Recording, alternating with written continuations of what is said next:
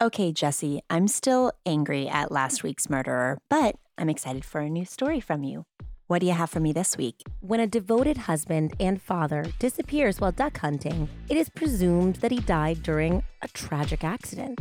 But when the truth is finally revealed, almost 17 years later, the tragedy turns out to be who he chose to trust and the shocking betrayal that resulted in his murder. I'm Andy Cassette. And I'm Jessie Prey, and this is Love Murder.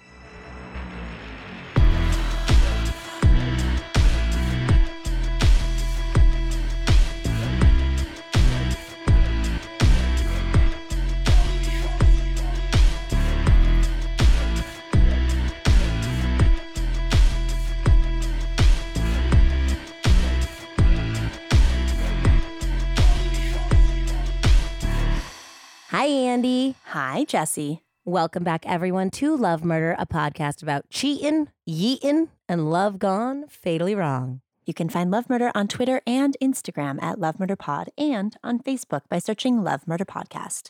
And if you enjoy this show, please love/murder a 5-star rating on your podcast app, subscribe, and review to help new people discover the show. Also, if you're interested in supporting the show more directly, head on over to patreon.com/lovemurderpod where you can learn all about the different tiers of support. Speaking of Patreon, we are thrilled as always to welcome a couple new incredible patrons. Thanks to Martina W. and Hillary L. for joining the lovers. Welcome, welcome, and exciting news. Andy and I are in studio together today. We are! Which always means that we're going to be slightly more goosey, I feel like. We're still in the afterglow of a wonderful Thanksgiving. If you mean afterglow, you mean my belly's full of tofurkey. Yes, absolutely. I literally, guys, just housed a Thanksgiving leftover sandwich, which was delicious. So we hope you had a wonderful holiday and got to be with the people you loved. And to celebrate, we're going to talk about some people who should have been loving, but were killing. I don't know if that's celebratory, but you get where I'm coming from. In the after holiday glow, we're going to give you a little bit of true crime. We're going to give you a big old leftover portion of true crime to your ear holes. Yep. Okay, so let's get into it. I think people have a different section of their stomach separated for that, just like dessert. The true crime Yes. stomach section. Yes. Jerry Michael Williams, a 31-year-old real estate appraiser who went by the name Mike, had big plans for Saturday, December 16th, 2000. He would start the day well before dawn on a duck hunt at one of his favorite spots in the whole world, Lake Seminole, roughly about an hour from his hometown of Tallahassee, Florida. Mike was a hard worker, disciplined, motivated, and reliable. He put in long hours to provide a 6-figure paycheck for his family. An avid outdoorsman, his peace came from watching the sun rise while out hunting or on the water deep-sea fishing. Since the birth of his beloved daughter, Ansley, a little more than a year and a half earlier, he hadn't had that much time for his passion. December 16th was a special day for a few reasons. He got to start his day doing something that he loved, and then he was going to race home to whisk his beautiful wife, Denise, away for a romantic getaway on the beach. The following day was the couple's 6th wedding anniversary, though Mike and Denise had actually been together for 15 years. By now, half of their entire lives, as they had been only freshmen in high school when they fell in love. I'm always so amazed by couples who manage to pull that off. Yeah, me too. Like the really, truly in love high school sweethearts. Yeah. It's just, there's so much change from that time to when you're an adult. Which means that you weathered those evolutions together, which is not an easy thing to do, whether you get together when you're 15 or you get together when you're 35. Yeah. The passion may have waned a little bit since their daughter was born, as babies and small children are wont to do with their parents' love lives. But Mike was as devoted to Denise as he had been the day he stood at the altar 6 years before. He hoped that maybe the passion would start to get a little bit of an uptick that night at the honeymoon-style resort that they had booked. Maybe they'd even manage to make a sibling for Ansley. Mike had always wanted a house full of kids, and luckily Denise had agreed that it was time to start thinking about number 2. December 16th, 2000 started like a dream for Mike, but it turned out to be a nightmare. When someone he trusted betrayed him in the most egregious way possible, Mike Williams became a casualty of love. the nightmare continued for those who loved him for nearly 17 long years before the shocking truth would be revealed. And the answer would finally be provided to all those who had asked, what happened that day on Lake Seminole? And why didn't Mike come home? Big thanks to listener Melissa W. for recommending this one and also sending a link to the book I used for our main source today, Evil at Lake Seminole by Stephen Epstein, which it was a really well done true crime book. It's one of the ones that I talk about that reads like a thriller or fiction. Yep. From the time I started listening on Audible and reading, I could not put it down. So very well done, Stephen Epstein. And if you're thinking, oh, hey, we're back in Tallahassee. You are correct. I was actually reminded of this case while reading Ruth Markel's book because she briefly mentioned it. And then I remembered that Melissa had sent me the link for that book and I'd actually already purchased it. So yeah, I'm in a Tallahassee hole apparently. I think we'll come out on the other side pretty soon. We'll see. Yes. And also shout out to listener Mimi, who has been talking to me about all of the stuff, all the trials going on with Dan Markel. And she also went into this trial as well. No way. Yeah. So she's like our girl on the inside with Tallahassee trials right now. All right. So thanks, Mimi. Without further ado, let's talk about Mike. Jerry Michael Williams was born on October 16th, 1969, the second of two sons born to Jerry Jerome Williams, a Greyhound bus driver who went by JJ, and his daycare operator wife, Cheryl. The Williamses did not have a ton of money, but all that they had went into giving their sons a magical childhood, a great education, and creating a solid foundation for their future. While they lived in a modest mobile home, they also had acres of woods to romp in, a giant treehouse, and a big pool for the kids to play and splash in, which it seems like they did no matter how cold it was outside. Yeah. They talked about when they first got the pool put in that it was actually freezing outside because it gets cold in northern Florida. Yeah. And Mike was so excited about it that he swam until he was shivering and his lips turned blue and he still wouldn't get out of the water because he was so excited to have a pool. Mike's love of the outdoors was born at his home, and he became obsessed with hunting after receiving a bow and arrow as a present at only 6 years old. Now, this was mystifying to his family because neither his father nor his older brother had any inclination towards hunting, nor did they hunt themselves. And it's usually one of those things that's passed down from generation to generation, and he just kind of picked it up on his own. And so they ended up having a family friend help him out and mentor him. And then when he was 14 or 15, he took like a hunting safety course. He was a very responsible hunter. Yeah, I was going to say too, like getting a bow and arrow is kind of amazing. Yep. And he did all sorts of hunting and fishing. Duck hunting was his favorite. And he did use a shotgun for that. But I have a lot of respect for people who do bow hunting. Yeah. That's insane. Well, JJ and Cheryl scraped together enough money to send their boys to a well-ranked Christian private school called North Florida Christian School, aka NFC.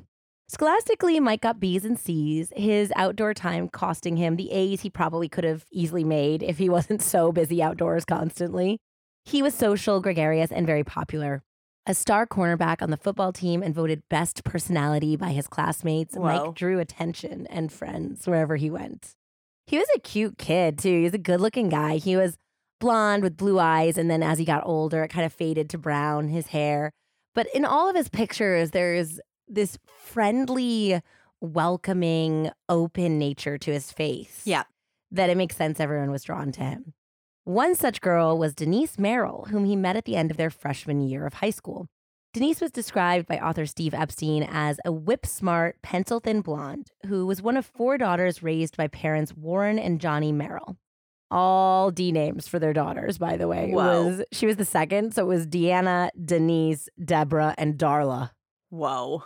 Warren was an engineer for the Florida Department of Transportation, and Johnny was a stay-at-home mom who definitely had her hands full raising 4 daughters. Yeah. They were a deeply religious family who believed appearances mattered. All 4 girls were always meticulously groomed and dressed each day, and pretty much at all times. They also, kind of like the Williamses, were not super well off. They didn't have a ton of money. Yeah. But they also made sure that their kids were in a really good school, and always, even if they weren't wearing brand new clothes, everything was always neat and proper and perfectly clean. Despite being only 15, Mike had already dated a handful of girls before Denise because he was kind of a ladies' man in his very early teens. I guess girls liked him, man. In the book, they talk about like 3 different girlfriends he had before Denise. But when he met Denise, it was clear that something was different there. Denise would later tell Mike's mom that it was pretty much love at first sight. Cheryl, Mike's mom, heartily approved of Mike's new girlfriend. She was beautiful, smart, and she also spent most of her spare time performing community service. She would visit nursing homes and she ran food drives. And she's only a teenage girl. That's very responsible and giving for what is traditionally a pretty selfish time in our development. There was like nothing not to like. She seemed fantastic. So Cheryl began a tradition that first year that they were together of giving Denise a big, beautiful bouquet of flowers on her birthday, even when she was just a teenage girl. And that tradition carried on throughout their entire marriage. Oh my God, so cute. So they had a good relationship for a future mother-in-law, daughter-in-law type situation. Yeah, I'd say if your son brings home, if any of your kid brings home a partner like that, it's just, what more can you ask for? Especially if she talks about how she said it was love at first sight and she treated Mike so well. Yeah. And we want our kids to be with somebody who has the values and demonstrates a good sense of character, because the people who's around your kids, and I know this for myself, the people you're most around are the people you end up emulating. Yeah. It just is the way it is. So you want that for them. And then you also just want somebody who loves them and makes them happy. Your dad told me a story last night about someone named Tom from high school who was a senior and called the house. Yes. Yeah, but he essentially said that Tom called your home when you were a freshman and he was a senior, because he was talking about how he didn't like Tom and Tom was a bad kid. And he said, "Is this Tom on the basketball team? Tom, you scored all those points the last game, didn't you?" Yes. And he was like, "Yeah." And he said, "Why the fuck are you calling my 15-year-old daughter?" Yeah, I was 14, yeah. Yeah, I had a rule that I was only allowed to date 1 grade level older than me. And that was it. So I could date, if I was a freshman, I could date a sophomore, but I couldn't date any older than that. I mean, it's a good rule. It was a good rule. It was just really frustrating when I was invited to prom and I was the only freshman invited to prom and I couldn't go. There's worse things in the world. Yeah, I had a pretty protective dad for sure. So what you're saying is essentially that this is a good relationship and it's a great first very serious girlfriend. Yeah.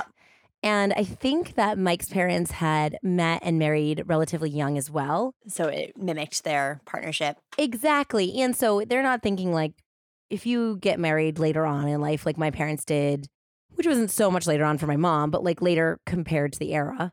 And then like we did, you don't maybe always take your kid's high school partner very seriously. But these parents did, because that was the type of relationship that they had.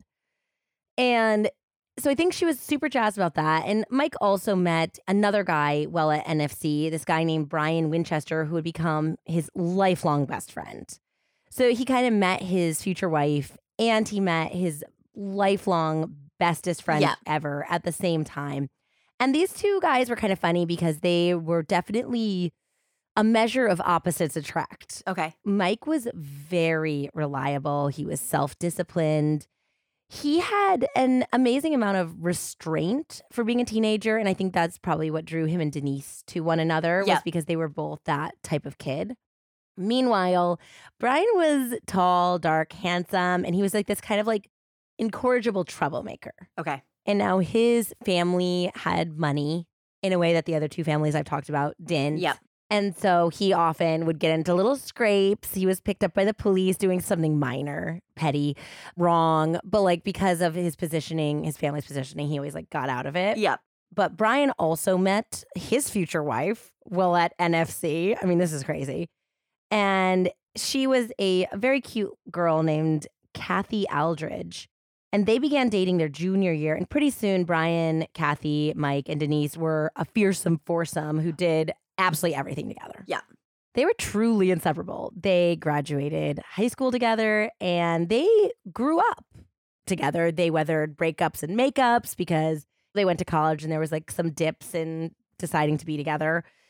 They all attended Florida State University. That was my next question, was did they all attend school together too? Because that's like... Yeah, this is basically like Saved by the Bell when they went to college. Yeah. And they all went to the same college.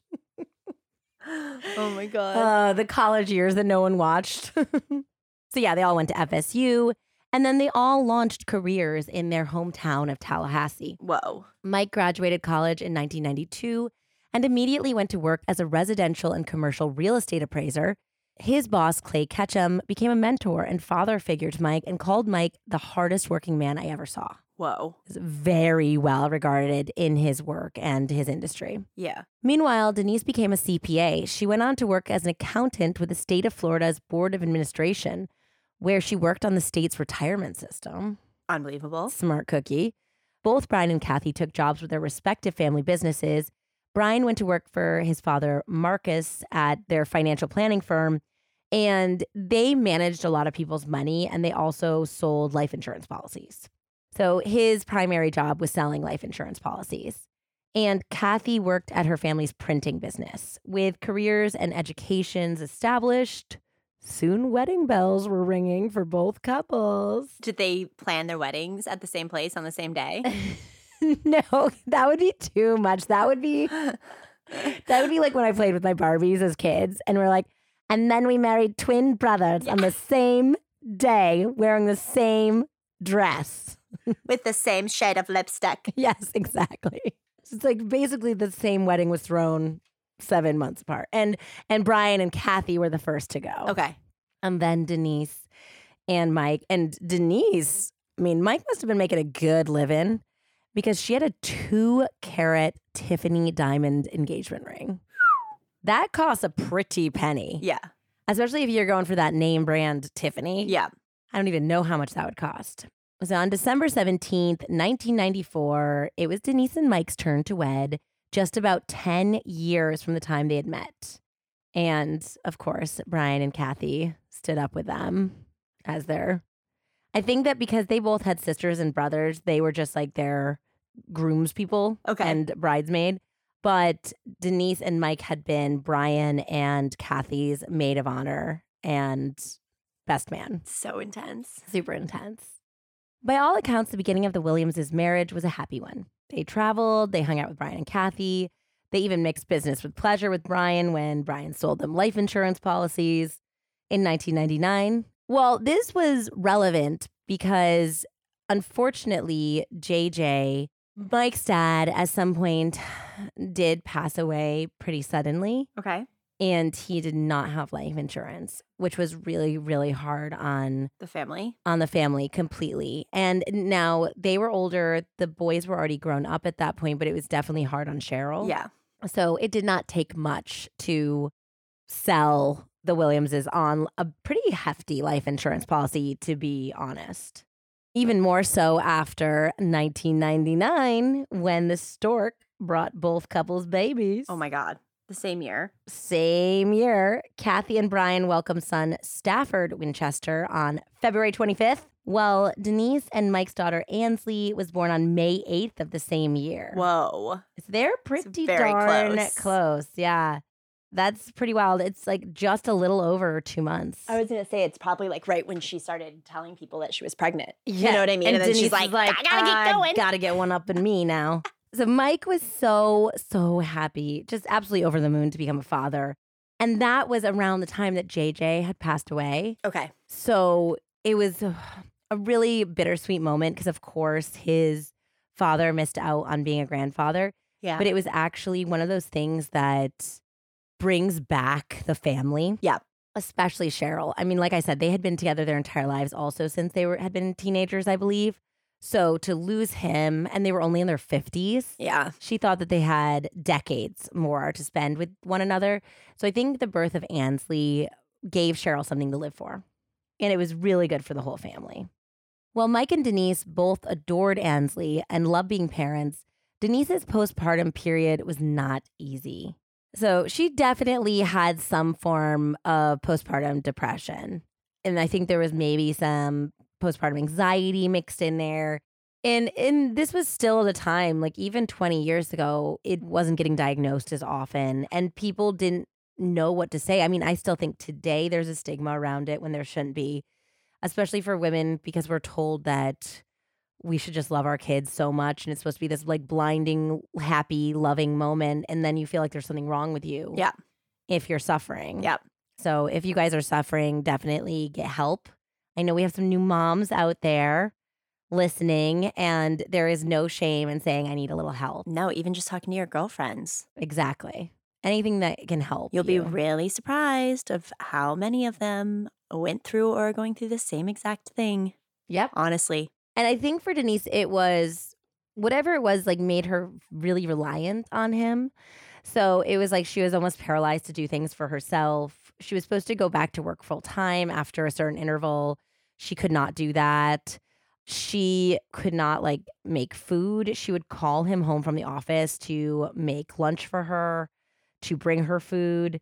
She would so even she's got like crippling anxiety. yeah, and so she would even drive to near like a gas station near his office, and then he would drive out to pump gas for her if she needed gas.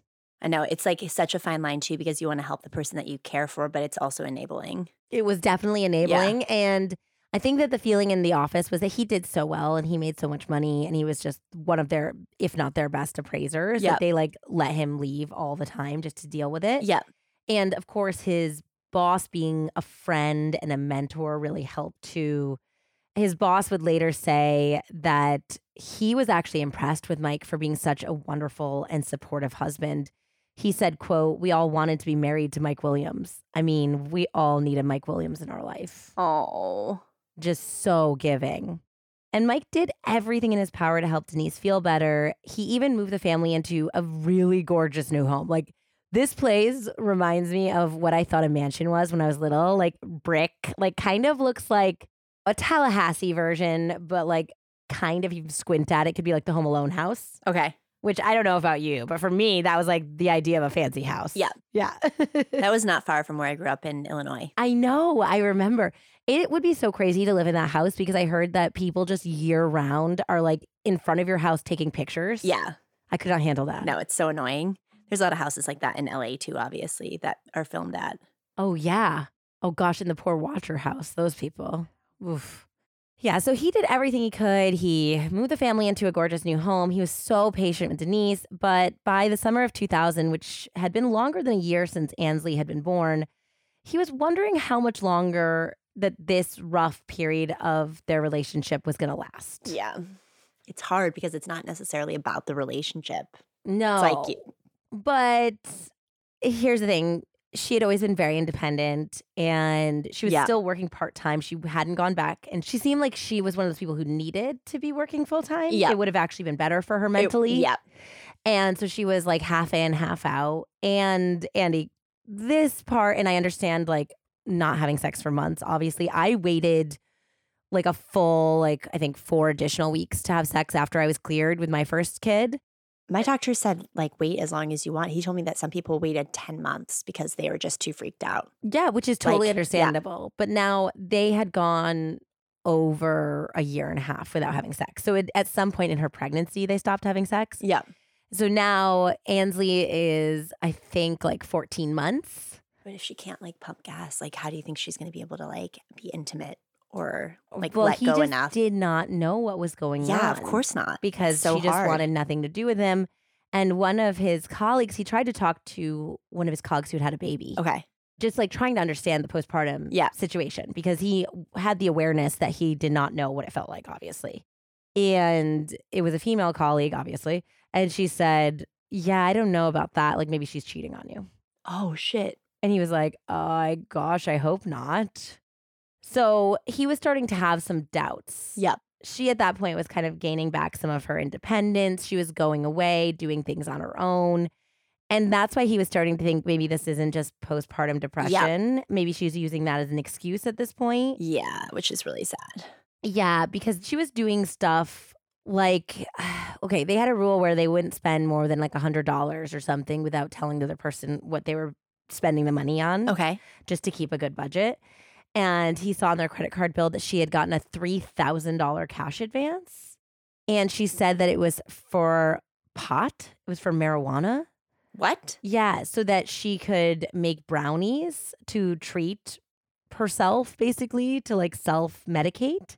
And he's like, that doesn't seem right. That's a lot of money. That's a lot of money for pot brownies. I mean, I don't even know what $3,000 worth of pot looks like. A lot. Unless you're like intending on selling it. And no one needs $3,000 a pot. No, but then you could get busted for intent to sell. It's Exactly. Like, that whole thing seems stupid. Yeah. So we don't know what she was really using that money because that seems ridiculous.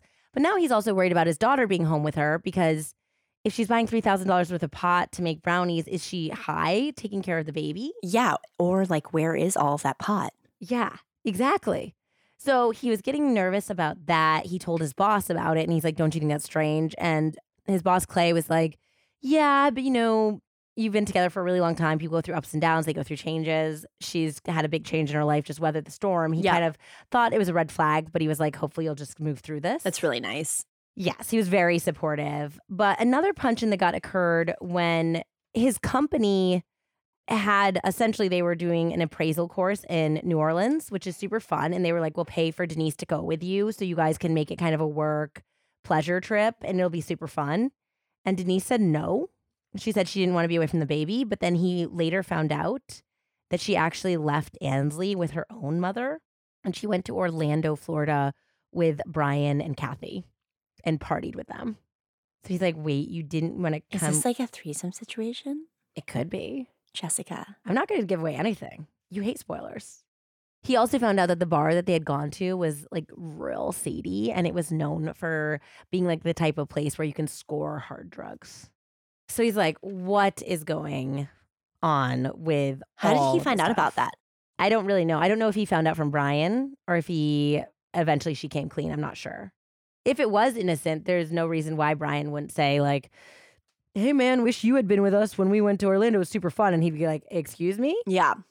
So that could have been how he found out too. Also, again, they have tons of mutual friends. They all grew up together. So it's possible somebody else told him. I don't really know exactly how he found out, to be honest. Whoa. Yeah. So he channeled his unhappiness into work and he tried to sneak away with his best friend, Brian, to duck hunt as much as he possibly could because that was his stress relief. That was his outlet.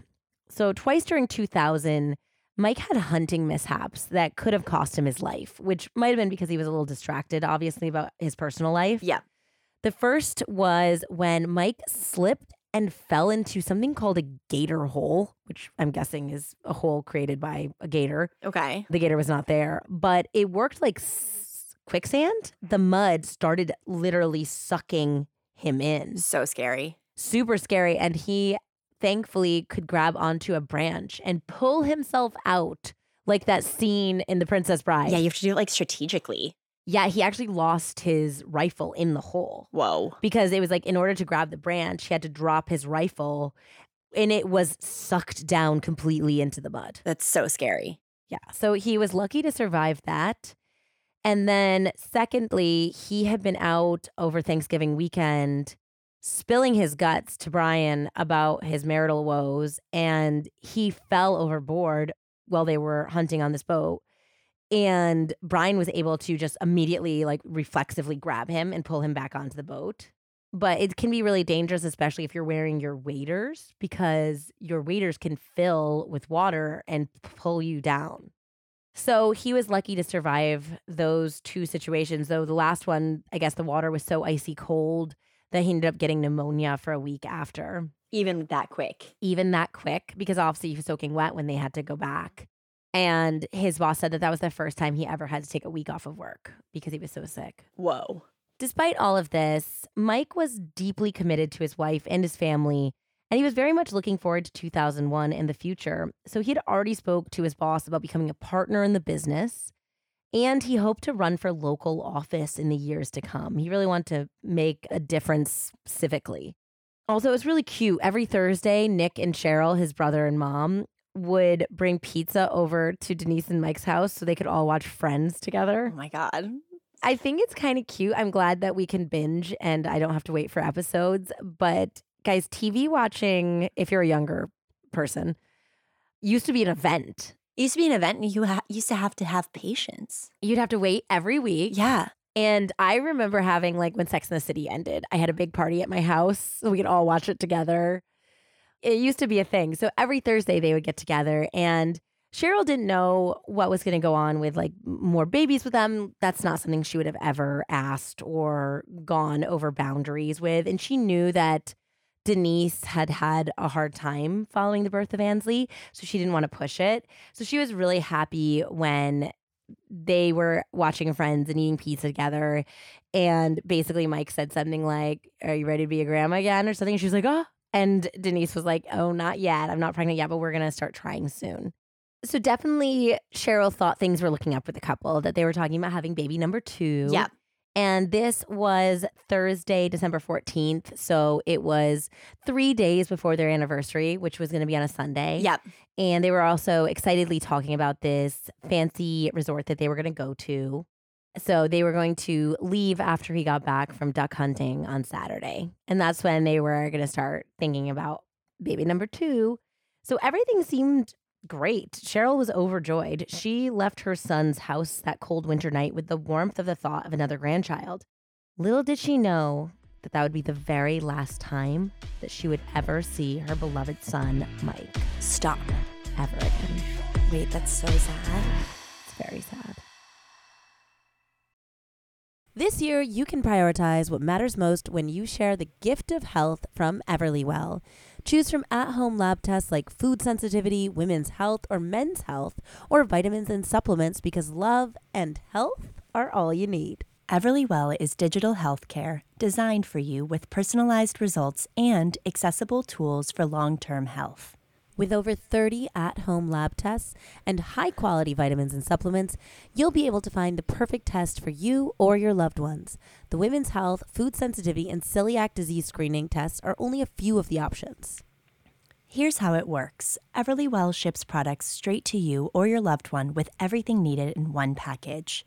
If you ordered an at-home lab test, the sample can simply be collected at home and shipped back to a certified lab in the prepaid envelope included with the test. Digital physician-reviewed results are sent straight away to your preferred device in just days. If you ordered vitamins and supplements, you can start adding them into your daily routine right away.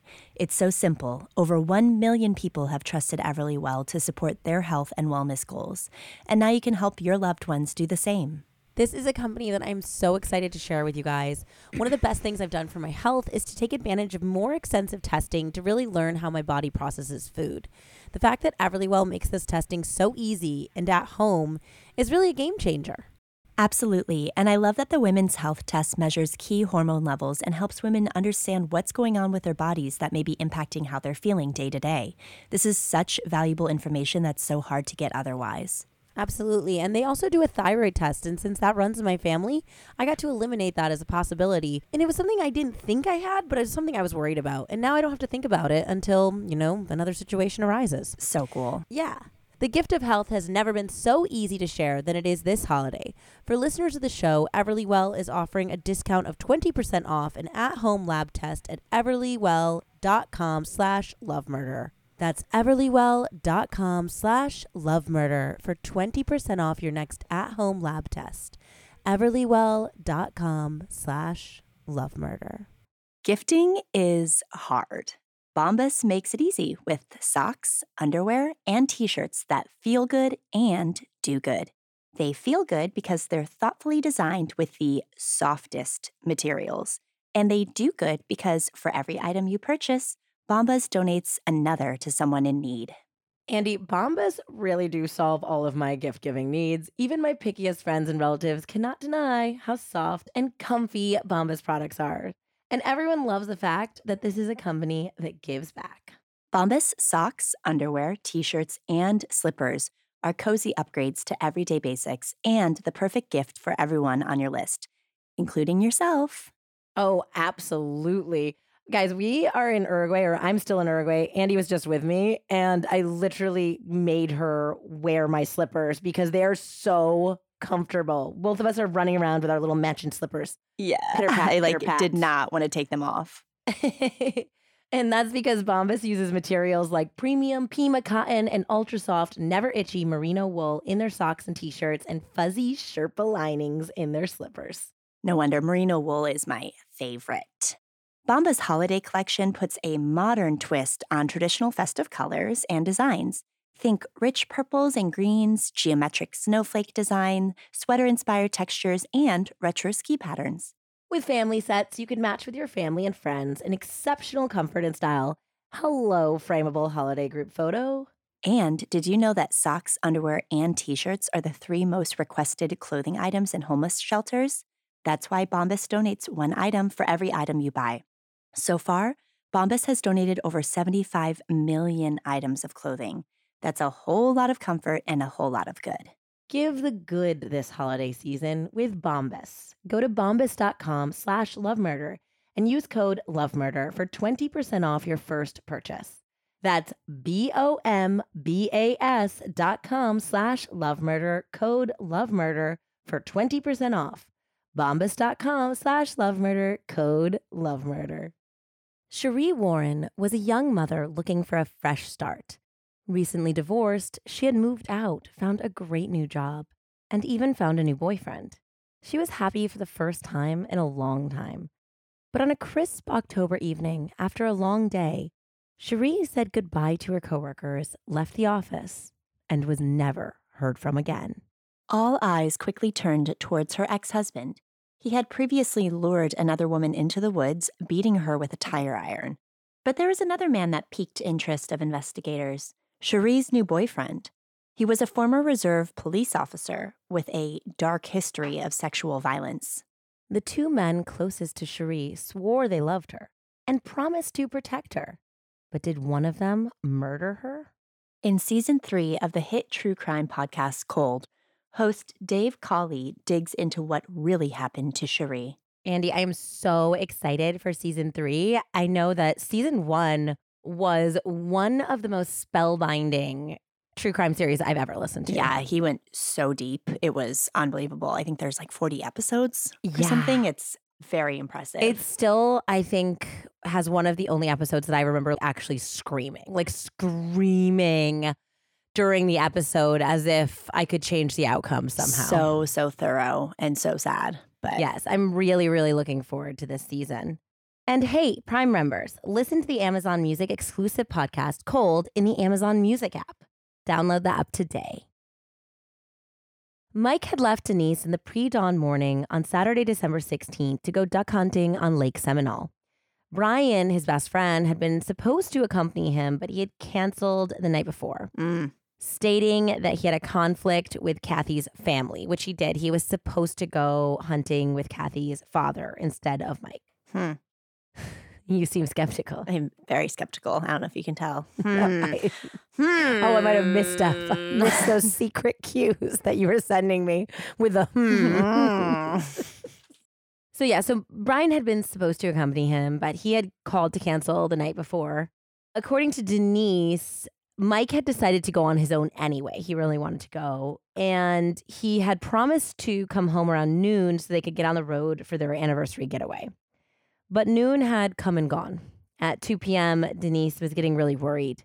She could not reach Mike on his cell phone, and something just obviously did not seem right. He was a very reliable man. Yeah. Denise called her father and Mike's friends for help, and everyone theorized at that point that maybe his boat had broken down. Maybe something happened. He could be like floating in the lake. So all of his friends, including Denise's dad, Warren, and this other guy named Damon, who had been kind of a mentee of Mike's, ended up driving down to Lake Seminole, where they found Mike's Ford Bronco parked and empty, but there was no boat and there was no Mike. At this point, they involved the Florida Fish and Wildlife Conservation Commission to help find the missing hunter because that was their jurisdiction. Search and rescue were deployed, and more of Mike's friends and family joined the search, including his brother Nick and his best friend Brian. The search went into the night, and Marcus, that's Brian's dad, and Brian ended up discovering Mike's boat floating in the water at 2:30 in the morning with no sign of Mike. Like upright? Yes. Okay. It just looked kind of abandoned. And it had been floating. It hadn't had a dropped anchor. Yeah. Divers were called, but the job was difficult because the water temperature had reached the mid-40s. So it was very, very cold. So they were unable to stay under the surface for very long because they might get hypothermia. Yeah. Throughout the Christmas holiday, the search continued, with Mike's mother, Cheryl, growing increasingly frustrated at the lack of progress.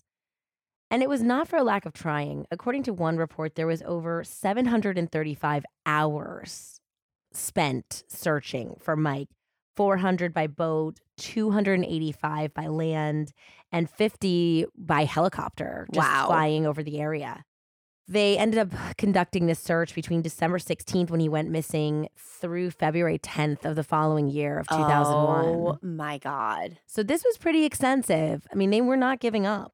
The best the authorities could theorize was that somehow Mike had fallen over into the lake, like that time he did around Thanksgiving, and maybe his waders had filled up with water, pulling him down and causing him to drown. However, even drowned bodies from the waders are prone to floating. Yeah, and because he just had those 2 incidences before, don't you think he obviously would have been overly cautious I mean, if he was you'd going out on his think, own? But you never know. Yeah. I mean, I don't know much about hunting in general. Like, I don't even know what a wader He is. also, this was unusual for him because he usually liked to buddy.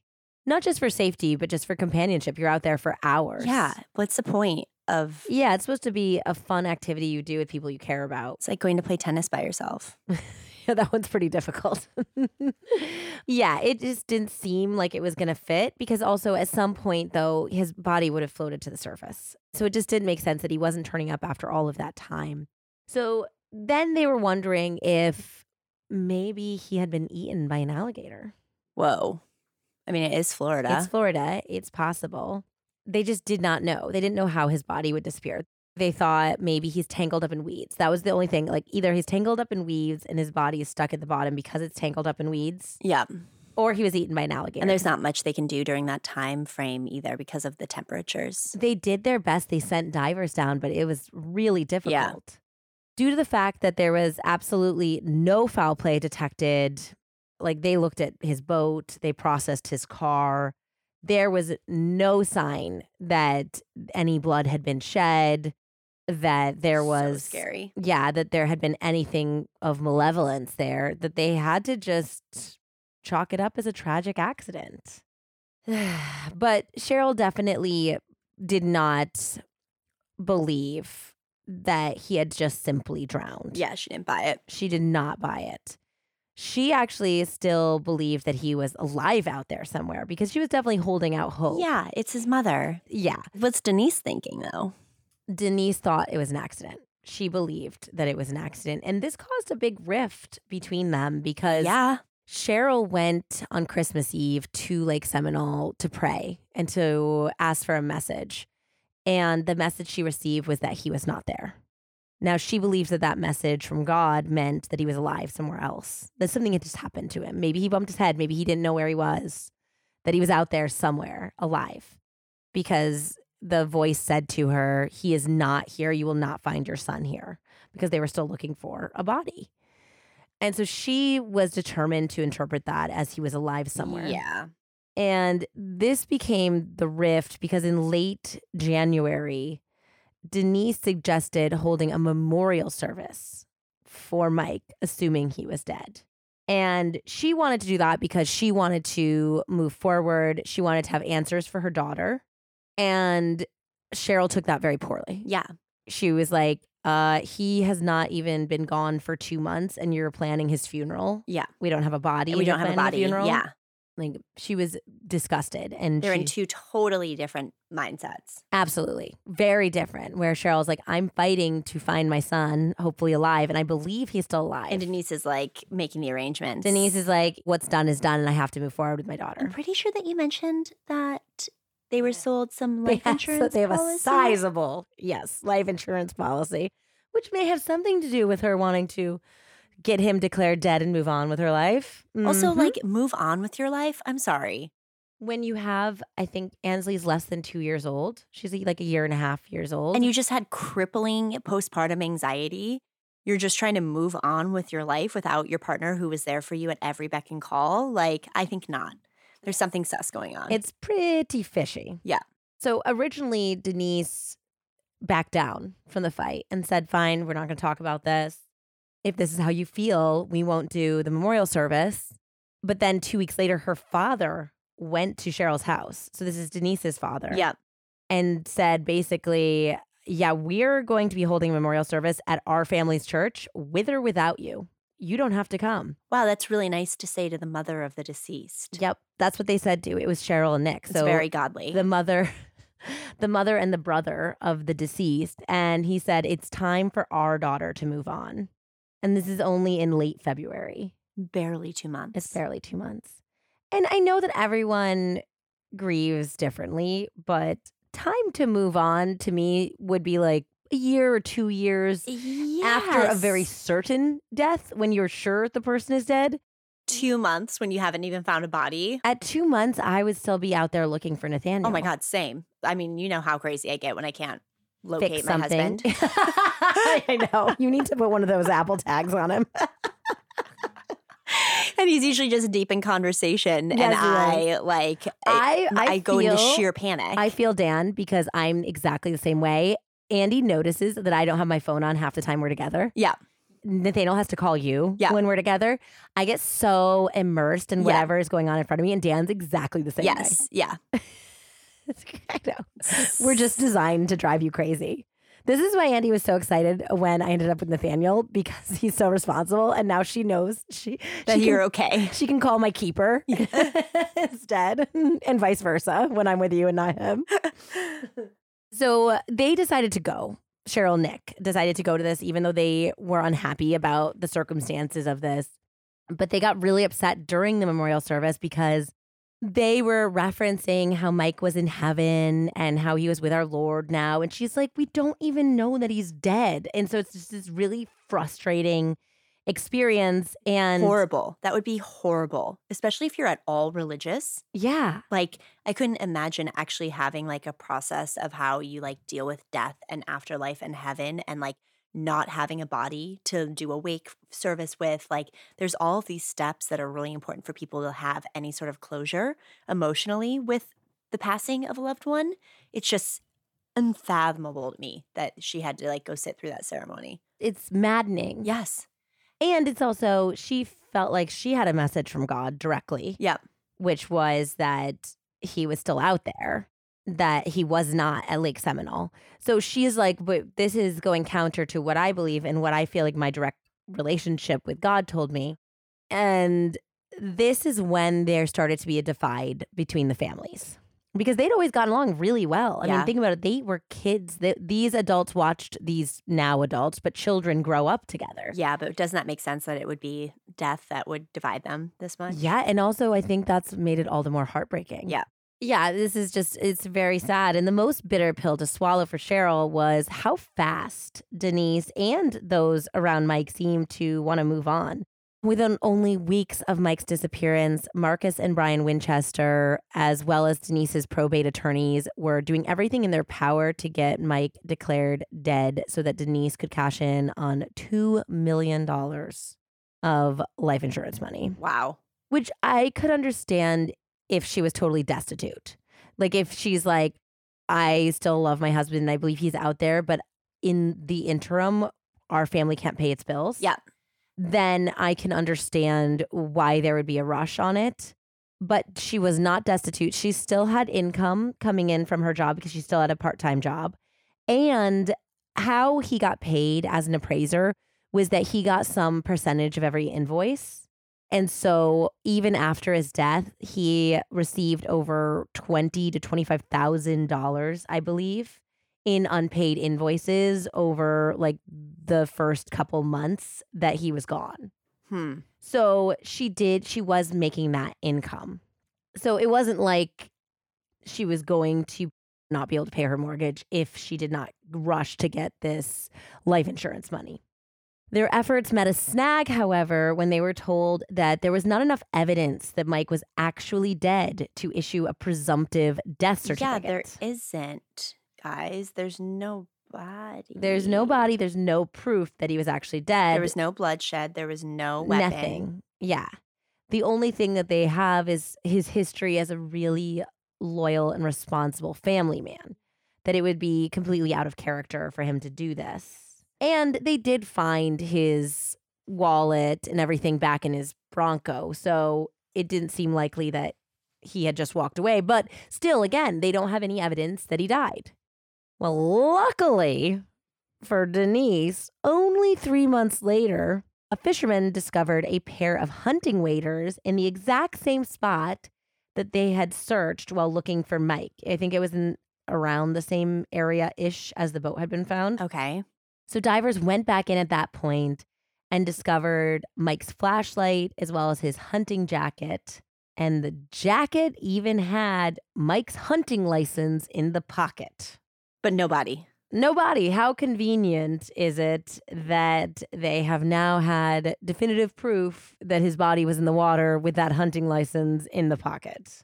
Is that really definitive proof, though, if you don't have a body? I don't know. I mean, he would have had to take off all his clothes and then just disappear with no money, completely naked. Yeah, but where's his body? That's the point. Well, the jacket did not have any rips or tears in it that would be consistent with an alligator attack. All of the items were discovered near alligator feces, which led the authorities to believe that perhaps an alligator really did eat Mike. Oh my God. Are you serious? Yeah. And I mean, they don't necessarily think that it was like an alligator attack per se, but it could have been one of those things where he bumped his head, he was unconscious in the water, maybe he even started drowning or he was drowned, and then an alligator ate him. No thanks. Absolutely no thanks. That's not how I would like to go. Yeah, I mean, that alone will make me never live in Florida. Now, there were some issues with this theory. Number one being that the waiters, especially, but also the jacket and flashlight, did not appear to have enough algae and sediment on them to have been out there for 6 months. Very fishy. Yeah, this happened 6 months. So they were discovered 6 months after Mike went missing, but only 3 months after they were hitting some road bumps on getting him declared dead. So the other thing was that herpetologists, which are scientists that study reptiles. Okay. I didn't know that. That's I would have thought it was a reptiliologist. a reptiliologist. Or a reptologist. It's a herpetologist? Herpetologist. Wow. I don't know if I'm pronouncing that correctly, but it's spelled like herpes, like herpetologist. Herpetologist. Yeah. Interesting. So they said that it seemed very unlikely that an alligator would eat him at that juncture because they're cold-blooded and they essentially hibernate when the water gets really cold. They basically lower their metabolic rates and like pop their little snouts like just with enough air and then like essentially like go into this like coma state. Like bears. Like bears. Yeah. They're hibernating, but they're hibernating in the water. Yeah, they're big underwater bears. So the fact that the water was so cold seems very unlikely that they would be actively eating because they'd be hibernating. Yeah, they'd be like, I'm good. Yeah, I'm all set. Thanks. See you in the spring. Now, some other people said that it had been unseasonably warm in the days leading up to his disappearance, but given that the divers couldn't even dive because the water was so cold, this seems like a stretch.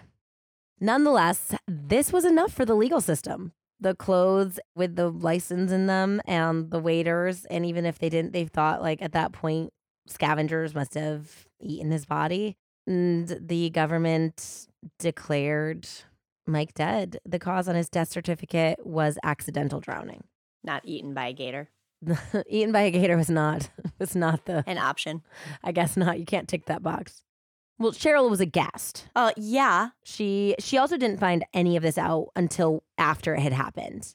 So she had no idea until much later that they started trying to get him pronounced dead only weeks after he went missing.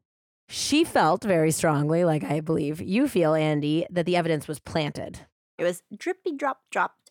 Yeah. And that given that, if Mike truly was not alive, if he was dead, then something very, very bad must have happened to him. So she continued to push the authorities to investigate the mysterious disappearance, but she also went on. Cheryl was a warrior. She did absolutely everything she could to keep the spotlight on his disappearance. She reached out to reporters to have them cover the story. She rented a full-page ad in the newspaper to put his picture in it. And when one of these articles was run in the Tallahassee Democrat in August of 2001, many friends and family called to congratulate Cheryl on getting the story out there. One person, though, who was not calling to congratulate her was Denise, her daughter-in-law, who immediately demanded that Nick and Cheryl come to her house for a meeting. Like a friends and popcorn meeting or like? No, this was this was not a friends and popcorn meeting, sadly. So like a mean meeting without popcorn? Yeah, this was a popcornless sad meeting. Any meeting without popcorn is a sad meeting. So once they arrived, an ugly confrontation broke out. Denise said that she was furious about the article. She said, I don't ever want to see Mike's picture in the paper again. I don't ever want to know anything you're doing about Mike again. I have to get on with my life. Okay. Yeah. So Cheryl, of course, has said, if that was Ansley in the lake, would you just leave her there? Would you just stop trying to fight to get to the truth? Yeah, no. If that was your definitely child? not. And she said, I would believe the authorities. And then she told Cheryl and Nick that if they persisted in trying to get a criminal investigation going, that they would lose Ansley, that she would permanently take the child away from them. Another grandparent, like, getting screwed by somebody who has ill intentions, it would seem. Yeah, it would definitely seem. So on Denise's side, she explained this vehemence as Mike being in the news as hurting Ansley. Okay. That Why is she watching the news? Isn't she like a 2-year-old? she's 2. Yeah, why is she watching the news? Like, Yeah. she doesn't need to watch the news. She barely understands what her parents are saying. Like, no. Exactly. So she was like, it's confusing to Ansley, and we need to have consistent messaging. Like, daddy's dead and he's in heaven. And we're not going to have Grandma Cheryl coming over and saying, no, your daddy's out there somewhere. We don't know. She's like, it's confusing. So when you push for criminal investigations and you get him in the newspaper, that's basically what she was trying to say. Yeah. I mean, I don't think that's a good excuse either. I think that you would want more pictures of your child's missing father. The baby saying daddy too at 2 years old, like, it's like, I don't know. It's like, give the baby a little bit of time to like adjust and mourn. And like, you don't need to be preaching to the baby that daddy's dead. I Like, know. Oh, God. that's horrifying. Yeah. Like, obviously, when she gets up to be a little older, like Alden's age now, she's going to ask questions and then you can kind of start to have conversations with them. But like, the kid's 2. She's a toddler. That's exactly why Cheryl thought that this was all bullshit. Weird. Yeah. And of course, it made her suspicious. And sad. It's her kid and her grandkid now. Yeah. Well, the relationship between Cheryl and Denise was not the only one crumbling in the aftermath of Mike's disappearance. Best buddy Brian's marriage to Kathy hadn't been on super solid ground in the months leading up. Surprise, surprise. Surprise, surprise. Do I sense a little Brian and Denise moment happening here? I can't tell you. You're the worst spoiler right now. I just am like, could you guys get any more cliche? Meeting up in Orlando. Orlando, the spot for lovers. Wherever Orlando spells lovers backwards. Like, come on. Yeah. Really appropriate timing, too. Well, yeah. So apparently Mike's disappearance it essentially put the nail in the coffin because Kathy was very distraught about this. I mean, they had all been best friends their whole life. So she's part of this too. She's now not the best friend. She's not the wife, but she's like just about like the second closest to them. And they all were friends forever. So she was really upset constantly. She was crying. She was worried. She was worried about Denise. She was worried about Cheryl. And Brian did channel his energy and his grief into searching. So he was part of the search. If he wasn't working, he was out there helping with the search efforts. But when he came home, she wanted to know everything that happened. What did you find anything? What's going on? How are you feeling? Let's talk about Mike. And he said to her that he didn't want to talk about it. He's like, I've been out there all day. I'm doing it. I don't want to talk to you about it. And she was getting upset. And then when essentially like she continued even after the search stopped to want to talk about Mike and figure out what happened to him. Yeah, she's probably coping. She's coping. This is how she's coping. He started screaming at her to just get over it, that he's dead and that he's been declared dead and you need to just get over it. So already she was pretty much done because the way he was responding to her in this aftermath was extremely rude. Yeah. So, I mean, again, like there's devil's advocate where you can say people grieve separately, and maybe he's exhausted and it was too much for him. Who else is she supposed to talk to about it? I mean, I guess she could go to therapy, but like he's out searching for his best friend. Wouldn't you think that he would want to like spend a couple minutes with just the love giving of her his the life? down low on what's going on? So yeah, it got really bad between them. So in September of 2001, Kathy took Stafford and ended up moving in with her parents, and their divorce was finalized in early 2003.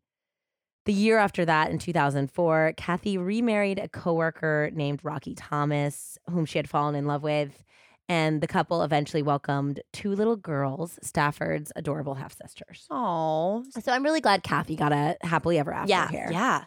Well, time marched on, and Denise, like Kathy, moved on as well. She was awarded $2 million in life insurance money shortly. Yeah, $2 million, which I think is more like 3.3 in today's money. So that is a good chunk of change. She invested that in the stock market and bought some sweet pieces of property at the advice of Brian and his father. Oh. Mm-hmm. By Valentine's Day 2003, Denise was openly dating once more. She dated an old high school classmate for a few months before moving on to her boss, a single father named Charlie Bunker. The relationship ended abruptly in July. Denise told Cheryl that Charlie had turned into a stalker who was writing her threatening letters. So she ended up reporting him to their superiors at the Board of Administration, as well as seeking a restraining order.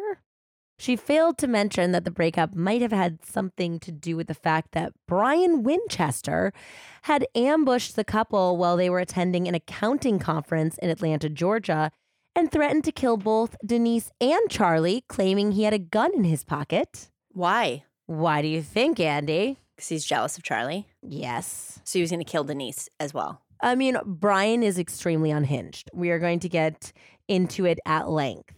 But yes, there had been a relationship going on. We will get into how long and how it has started later. But it was clear to Charlie at this point that obviously something had been going on with Denise and this guy.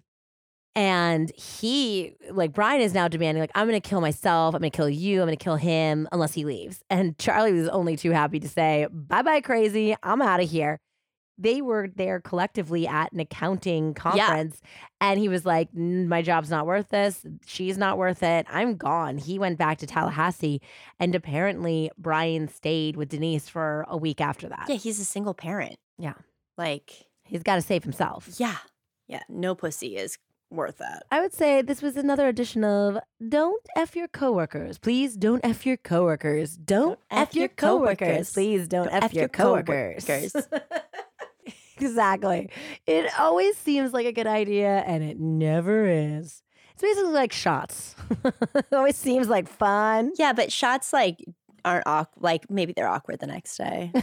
No, I guess it only depends what you do after you drink the shots. Or how many shots. How I mean, many I've had like 2 peppermint shots each night, and I've been totally fine. I think we mentioned this last year, but I'm very pleased that we are now in the season in which I can coerce Andy to do Smirnoff peppermint vodka shots with me. Scratch and sniff, baby. Guys, the bottle is scratch and sniff. Scratch and sniff. It's glorious. It's amazing. Highly recommend. Kids can enjoy the scratch and sniff. Moms can enjoy the shots. We would like to say that we did not ask our children to scratch our vodka bottles. Scratch and sniff. All right. So, yeah, Charlie was like, I'm out. So it seems likely that whatever Denise said about him being a stalker, him being crazy, was a cover up so that if he said anything about the fact that she clearly had been boning her late husband's best friend, she could be like, oh no, he's a stalker. Yeah. He's the crazy one. Yeah. Yeah. She's covering her tracks, which is clearly a sign that she's a liar. And she knows what she's doing is wrong. Well, even though Cheryl did not know about this particular event, she had picked up on the fact that Denise and Brian were sneaking around with one another. People were reporting seeing them all over Tallahassee together by the fall of 2003. Now, at this point, too, even though Brian had wilded out, it's possible that they had gotten together after Mike had died. It would still be weird, but it would be less weird than them having an affair. So we don't know at this point whether they got together after he passed away. It's 2 years after. Yeah, but, you know, things happen. I mean, gosh, like I've heard of people turning to each other when somebody they both love Yeah, there's like movies about that and stuff. Yeah, it was the Hunter Biden got with his brother's wife. Remember that? No. Yeah, it was kind of a thing after his brother and her husband died of a brain tumor. And they broke up since then, but they were together pretty seriously, I think. And both have acknowledged that it was a trauma response later. It's Legend of the Falls vibes too. Yes, yes. So yeah, this is not an unknown phenomenon. Yeah.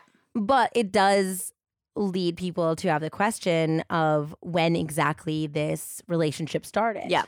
And how soon. Because if he had divorced Kathy and then 6 months later, one thing led to another, and that had been, what, like a year and a half after he had disappeared, it would still be a little eyebrow raising. Yeah. But depending on how much Botox you have. Yes. Yeah, it basically depends on how high your eyebrows can go with or without Botox, given the different situations. So it wouldn't have been that bad but nobody knows. All we know is now it's the fall of 2003. So now it's been almost 3 years since he's been gone. Yeah. And they are being seen all over town together. Yeah. But again, she's widowed. He's divorced. They're not doing anything wrong. I mean, everyone was a little like, that's kind of weird, but whatever. People have to do what makes them happen. I think that Cheryl was the only one that felt truly betrayed by this. That her son was gone, that these people are saying that he's dead, and that they're seemingly happy together, and she has no idea where her son is, when this relationship started between these two people that were supposed to love him best. Yeah. And the fact that Brian was supposed to be with Mike that day, and he conveniently called out, and the only person who could verify that he had called to cancel was Denise. Yeah, and is she still not allowed to see her granddaughter? Well, no, she had walked it back. So basically, they had ended up having like a very careful detente at this point. Okay. So the relationship is tense, but it was like all of these grandparents we've talked about, they have to be very sensitive with dealing with a person who's able to take visitation away from them. Yeah. So she was kind of keeping all of these suspicions close to the vest. Yeah. And she even acknowledged that she knew about their relationship when she was inviting both Brian and Denise to attend her other son, Nick's September 25th, 2004 wedding. Okay. So she said, essentially, we know you guys are together. You are Mike's best friend. You're Mike's wife. Ansley's our family. If you want to be together, that's cool. Come together to this wedding where Ansley was supposed to be a flower girl. So big of her. Very big. It's like she has her reservations. She has her own gut feeling that something's not right with these people, but she'd rather keep her enemies close. Yeah. At that point. Yeah. Which is also just strategically smart. Unfortunately for Nick and for Cheryl, when Ansley started going down the aisle, and now she's like, I think like maybe 5. Yeah, at this that sounds point, right. She had like a freak out or a tantrum or something. Like she didn't want to be walking down the aisle with everybody looking at her. Yeah. As kids are wont to do. I mean, I feel like 8 out of 10 of the weddings I've been to, the flower children or like ring bearers have cried and tried to run off to their mother's arms. Yes. And it makes sense. Yeah, it's like really scary. Yeah. Yeah. I loved that shit. You love being a flower girl? Yeah. I was the ring bearer. I didn't get to do it. I think like all of my aunts and uncles were married before my parents. And so by the time I was born, there was like no one else to get married. Yeah. So I didn't get to do it, which was such a bummer. I think I would have liked it. But yeah, in any case, Ansley ended up freaking out and running off, and they just left. They didn't stay for the reception. They didn't stay for the rest of the ceremony. They were like, okay, she did her part, we're out. Wow. Which was very disappointing. The situation only worsened, coming to a head in January of 2005 when Brian and Denise told Cheryl that if she continued to push for an investigation and therefore, they basically, okay, things got worse because in early 2005, Brian and Denise held a summit again. And Brian essentially said, you're telling lies about us. And she goes, what are you talking about? And it was because she kept pushing for a criminal investigation. Yeah. And it had been mentioned that they were a couple and that connect the dots yourself. Yeah. That maybe we should look into anyone them. can. Yeah. And essentially they said, if you do not reach out to the authorities and tell them that you no longer want to push this investigation forward and that you believe his disappearance was an accident, then we will really cut off contact this time. We've threatened it, but this time we really will go through with it. So fucked up. But Cheryl refused to back down. Nick was there too, and they got into a genuine fight about it. And Brian was getting involved. And he was yelling at her to just drop it. And she was like, he's my son. I'm never going to stop fighting for him. And also, why don't you tell me? Tell me what happened to my son. And they're like, that's it. We're done. You're never seeing her again. And it seems likely that with Brian in her life, Denise now could go forward with it. Like maybe if that hadn't been her boyfriend. Because the first time it was just her and she threatened it, but then she backpedaled. Yeah. And now this time she's empowered by him, by his crazy. Empowered by Brian to absolutely hold steady that she wasn't allowed to see Ansley at all. I love that he has any say on it. Yeah. What do you have to do with this situation, bro? Yeah. Well, he ended up having some say as her stepfather because in early December of 2005, the dagger was further pushed into Cheryl and Nick's hearts when Mike's wife, Denise, married his best friend, Brian, just short of 5 years from when he went missing. Wow. Unsurprisingly, the Williamses were not invited to attend. Yeah, no. Cheryl worked tirelessly to keep Mike's case in front of the public and law enforcement. She wrote hundreds of letters to the governor and other government officials. She hit up reporters and journalists. She called detectives. And this badass even picketed on the street. She would put up signs with her son's face and say, "Have you seen me? Do you know what happened to me?" And she would go to Denise and Brian's church, like when all the church was being let out between the earlier morning service and the afternoon service. And she would stand out there and she would get yelled at by priests to get off property. And she'd be like, "It's public property. I can picket here." And she would go into their neighborhood and do it to make sure they had to look at Mike's face every time they left their house. Unbelievable. That is brass balls. No, it's amazing. Yeah, the strength to do something like that. I'd like to think I could be that person, but I'm terrified of confrontation. I would do it. You would do it. You would do it. This is why we're friends, because you would absolutely do Without hesitation. This is why I need you too, because I'd be like, I want to do something like that. But you're like, well, guess what? Get your sign. We're going picketing. Get your legal pads out, Jesse.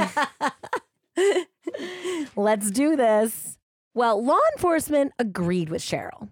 There was definitely something rotten in Denmark, or in Tallahassee, as it may be. They did not trust the merry widow and her new husband. Yeah. Also, just details were not adding up. Mike's boat had been found in an area that was surrounded by tree stumps, making it impossible that it could have blown to that area from the middle of the lake. There was no way it could have just ended up there if he was out. Yeah. It was clearly pushed in from the side of the lake where Mike wouldn't have been hunting or fishing. It didn't make any sense. So there was that they looked into. They also now, after further examination, did fully believe that the items found after the fact, 6 months after his disappearance, had most certainly been planted. Yeah. Their suspicions deepened when Kathy, Brian's ex-wife, came forward first to Cheryl in tears and then to the police, tearfully admitting that not only had she suspected Brian and Denise of having an affair before Mike disappeared, but that Brian had no alibi. He had told investigators that he had been home with his wife and that he had missed going hunting with his father-in-law because he had slept through. And she said that that was absolutely not true. He hadn't been home when she woke up and that she had not actually seen him until after 4 p.m. when he showed up late to her family's Christmas gathering in Cairo, Georgia. Whoa. Yeah, in fact, he had been late. They were supposed to leave no later than 2:30 or something, I think, or they had to leave early to arrive there at 2:30. I'm not sure exactly what, but she had waited for him and she was so mad that she and Stafford had to go on ahead of him and she had no idea where he was. Kathy also provided the investigators with a copy of a letter Denise's ex-boyfriend Charlie had written her to Kathy in August of 2003. It read, "Denise and Brian have been leading a double life that few people are aware of. You need to be watchful of their behavior because they have been dishonest with you for the past 2.5 years. Bunker indicated that he was aware of shocking behavior between the pair and claimed Denise had been cheating on her husband with someone that she had met in a class in Atlanta. So it was easy for her after her husband's death to start a bizarre affair with your then husband, Brian. That relationship, he wrote, was not a normal affair. It involved decadent sexual behavior with various people, strippers, and other sordid acts. Whoa. Bunker shared with Kathy how Brian had confronted him and Denise in Atlanta and held Denise captive for an entire night under a death threat to Denise, himself, and one of Denise's friends. Brian told her that he had taken pictures and film of Denise performing in sexually explicit circumstances on different occasions over this 2.5-year period, and he threatened to send that information to you, that being Kathy, Denise's parents, and also post it on the internet during that confrontation. He told Kathy he was providing this information so she could understand how false both Denise and Brian have been with you and the type of atmosphere that your son could be exposed to. Yeah, I think most importantly for the kid. Yep. Bunker implored Kathy to pay close attention to Denise and your ex-husband as they were extremely meticulous, self-serving, and scheming. He told her they were now back together and who knows when the next blow-up will occur. Hopefully no children will be around when this happens. Wow, that's really big of him to write that. It is. And I think that's why she was saying that he was writing threatening letters. Yeah. Because he wrote that letter to Kathy. Now, Kathy and Brian were already divorced. Yeah. But this was before Denise and Brian got married. Unfortunately, there was just no physical evidence tying the duplicitous duo to the disappearance. At the moment, they were a united pair, married and raising their children together, enjoying the spoils of $2 million and what it could buy you in Florida in the early 2000s, which again is more like $3.3 million. Yeah. So sadly, the case went cold. But that all changed in 2016 when Denise and Brian's relationship imploded. Yeah. You know, they say, you lose them like you got them. Yeah. Usually they're talking about women who are okay being with the other woman. Essentially, they're with a cheater. And then they're like Pikachu face when the guy cheats on them. Yeah.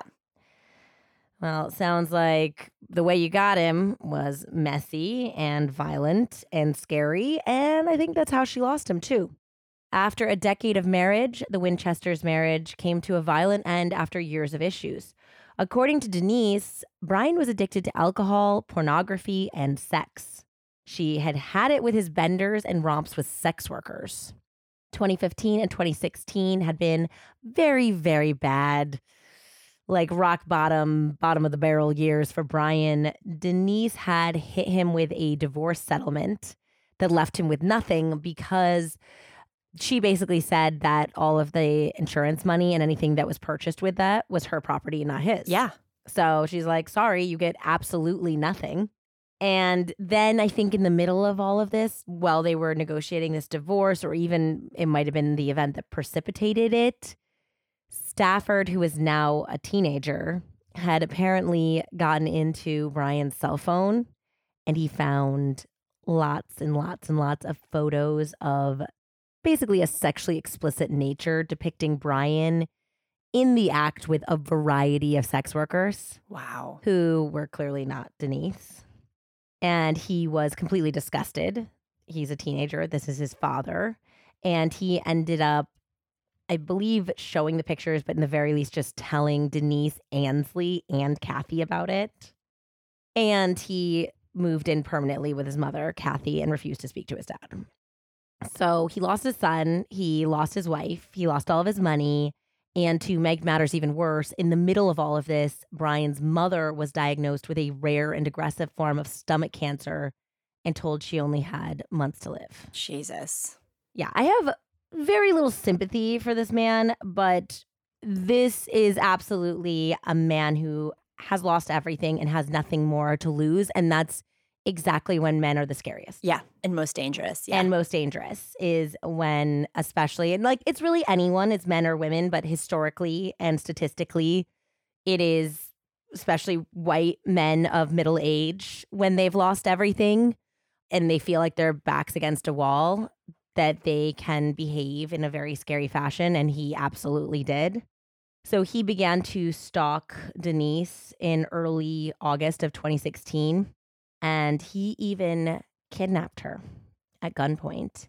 He went out drinking all night at a TGI Fridays, which, don't get me wrong, that sounds like a good time if you're not planning to kidnap anyone the next day. Kidnap your ex-wife? And then he snuck into her vehicle, I believe. And when she got up to go to work, he popped up behind her with a gun and said it was the only way that he could get her to talk to him. Okay.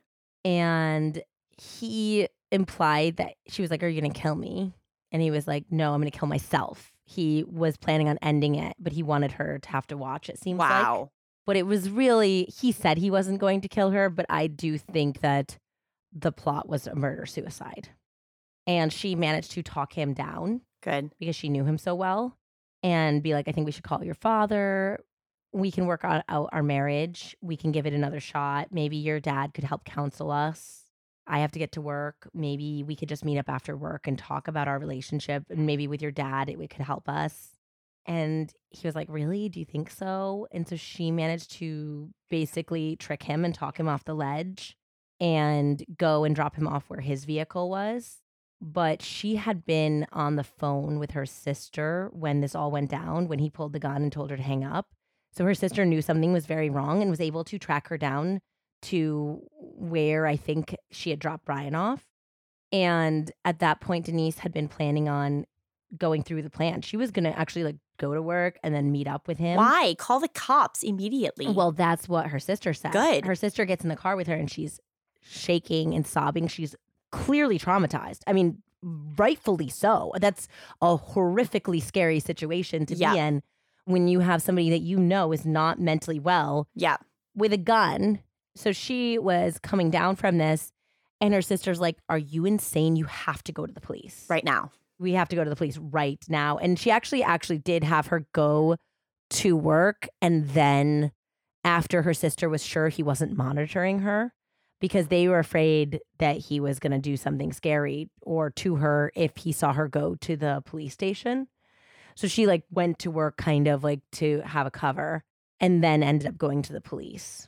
Going to the police was probably, in the long run, not such a great idea for Denise. Because unfortunately for her, the police cared maybe a little bit less about helping her and more about solving the cold case that had plagued the community for 16 years. The authorities had long suspected that Denise and Brian were behind Mike's disappearance, and now that the marriage was over and had ruptured so violently and with such animosity, it was clear that not only would they legally be able to have one flip on the other, because they could testify against one another if they're not married, that also it seemed likely that they would want to turn on one another. Yeah. And the weakest link was certainly explosive Brian, not steel-willed Denise. Yep. So they're like, this guy has nothing left to lose. He's clearly unhinged. Yep. If he's resorting to this behavior, we can get him. We can definitely get him. So step number one was bringing the man with nothing to lose even lower by arresting him for kidnapping. Good. Which was easily done, given Denise's testimony. There was witnesses. Obviously, her sister was a witness. Yep. On May 4th, 2017, Brian and Denise's divorce was finalized. As Brian's October trial for kidnapping approached, he decided to spill his guts in an effort to get a plea deal and someday have the opportunity to repair his relationship with his son. That's what he was going for. Over the course of several weeks in August and September of 2017, Brian's lawyer and the assistant state attorney, Andy Rogers, worked to hammer out a proffer agreement, which is essentially when the state hears all of the information that an informant or a defendant has to offer, and they figure out how much that information is worth.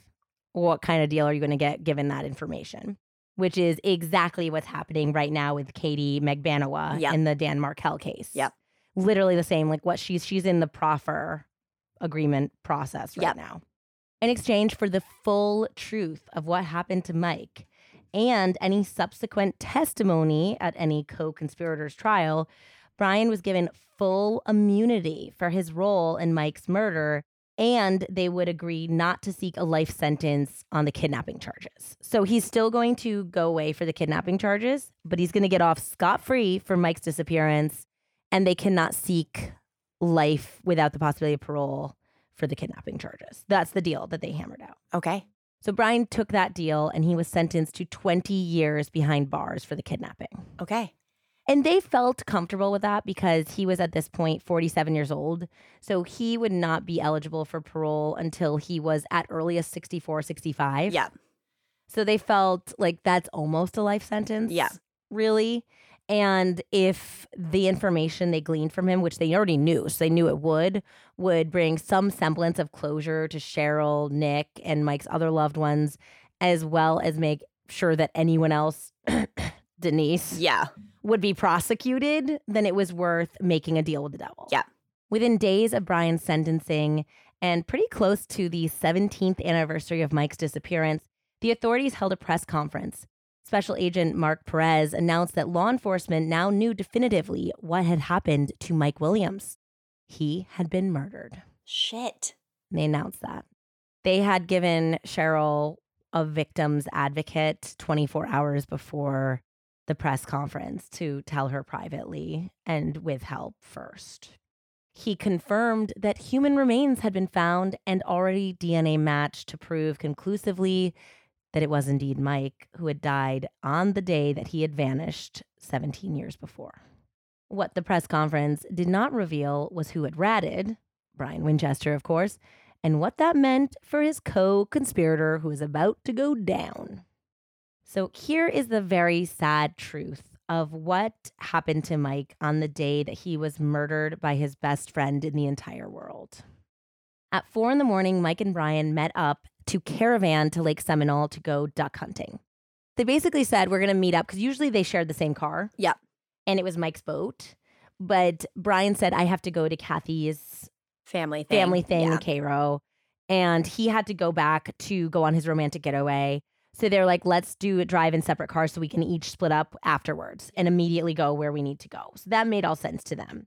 Brian told Mike that he should put on his waders before getting into the boat because they didn't have much time. They were running late and they each had engagements afterwards. So they had to hurry.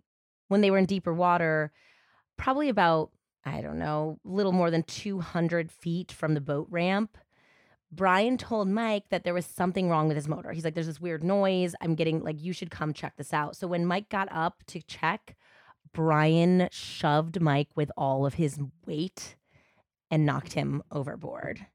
So at that point, he has his waders on, so they're filling with water. He's panicking, and Brian thought he was just going to drown. He just thought, like, I'm going to push him over. His waders are going to fill with water. He's going to drown, and I'm not going to save him this time like I did last time. Mike is struggling. He is drowning in the water, and Brian starts circling the boat around him so he can see him and make sure he drowns, but far enough away that Mike cannot grab on to become saved. Miraculously, Mike was able to free himself from his waders, so he gets them off. And now he's struggling to keep his head above water, and he manages to cling to a stump. There was a stump in the water, so he grabs onto it, but like the stump was a little lower. Yeah. So his mouth and head are just like barely above the water, and he's screaming for help. And instead of help, Brian drove the boat close enough to Mike, but still out of arm's reach, pumped his 12-gauge shotgun full of ammunition, and as his best friend screamed for help in wide-eyed terror, Brian pointed the gun directly at Mike and shot him in the face. Oh my God. It's horrific to think about, and it's really sad that Cheryl had to hear that detail, because no matter how old your babies are, they're your babies. And to think about your baby being betrayed, trying so desperately to survive, and this person that they'd loved since they were a teenager and trusted, shooting them in the face when they're asking for help. It's deplorable. And did Denise know? Yes. So she'll say she didn't, but we're going to get into that when she goes to trial later. The he said, she said about this all. So Mike began to sink, and he didn't want his body to be found, obviously, because then it would disprove the drowning thing. They would have let his body been found had he just drowned. Yeah. But given that he was just shot in the face, that's a murder. That's a murder. And if his body is found, obviously they know that it was foul play. Those people, Denise and Brian, would have found out a lot earlier. Now he needs to just make the body disappear. So he tows Mike's corpse back in. And he ends up basically heaving his body into this dog crate that was in the back of Brian's pickup. And then he pushed the boat back into the water to float away, which is why it was found where it was found. It was stopped by the tree stumps from floating out further into the lake. Yeah. Because that's where it got to. And so then he was planning on leaving Mike's body in the dog crate in the back of his pickup trunk while he went hunting with his father-in-law. Oh, my God. So that he had an alibi. But he was supposed to meet his father-in-law in a Marshall's parking lot, I believe. And he drove straight there, but his father-in-law was gone because his father-in-law said, I'm going to wait until this certain time period. And if you're not there by then, I'm going. Yeah. And that's what he did. So he's like, shit. I just lost my alibi. So he's like, okay, I'm going to go home now. And I'm going to sneak into bed with Kathy. And hopefully she was sleeping really steadily and she won't know I wasn't here. So he like left Mike in the back of his truck, snuck into his house and like snuck into bed and was like, oh no, I missed going hunting with your dad because I overslept. And she's like, what? Wait, no, you weren't here. And then he's like, oh, I have to run some errands. I'll be back later. And he walked out and there was blood running out of his truck because Mike was obviously bleeding and it was coming out through his truck bed and on his driveway. So he starts panicking. He gets the hose and he's like spraying it clean. He's like, okay, I have to do something with this body because the plan was that he was going to drown, so that he had just panicked and shot him. So he hadn't expected to have to get rid of a body. So now he's freaking out and he doesn't know what he's going to do. So he ended up, I think he stopped and like bought some materials in which to bury him. Like he got a shovel and a tarp or something. And then he ended up going to Carr Lake, which was another smaller lake that was about 4 miles from his house and only 5 miles from where Mike had grown up, where Cheryl lived. So the water level at this lake was extremely low. So his plan was he was going to try to drag him as far in to like where a puddle was and bury him there, hoping that the water level would rise again and he'd be like at the bottom of the lake. Okay.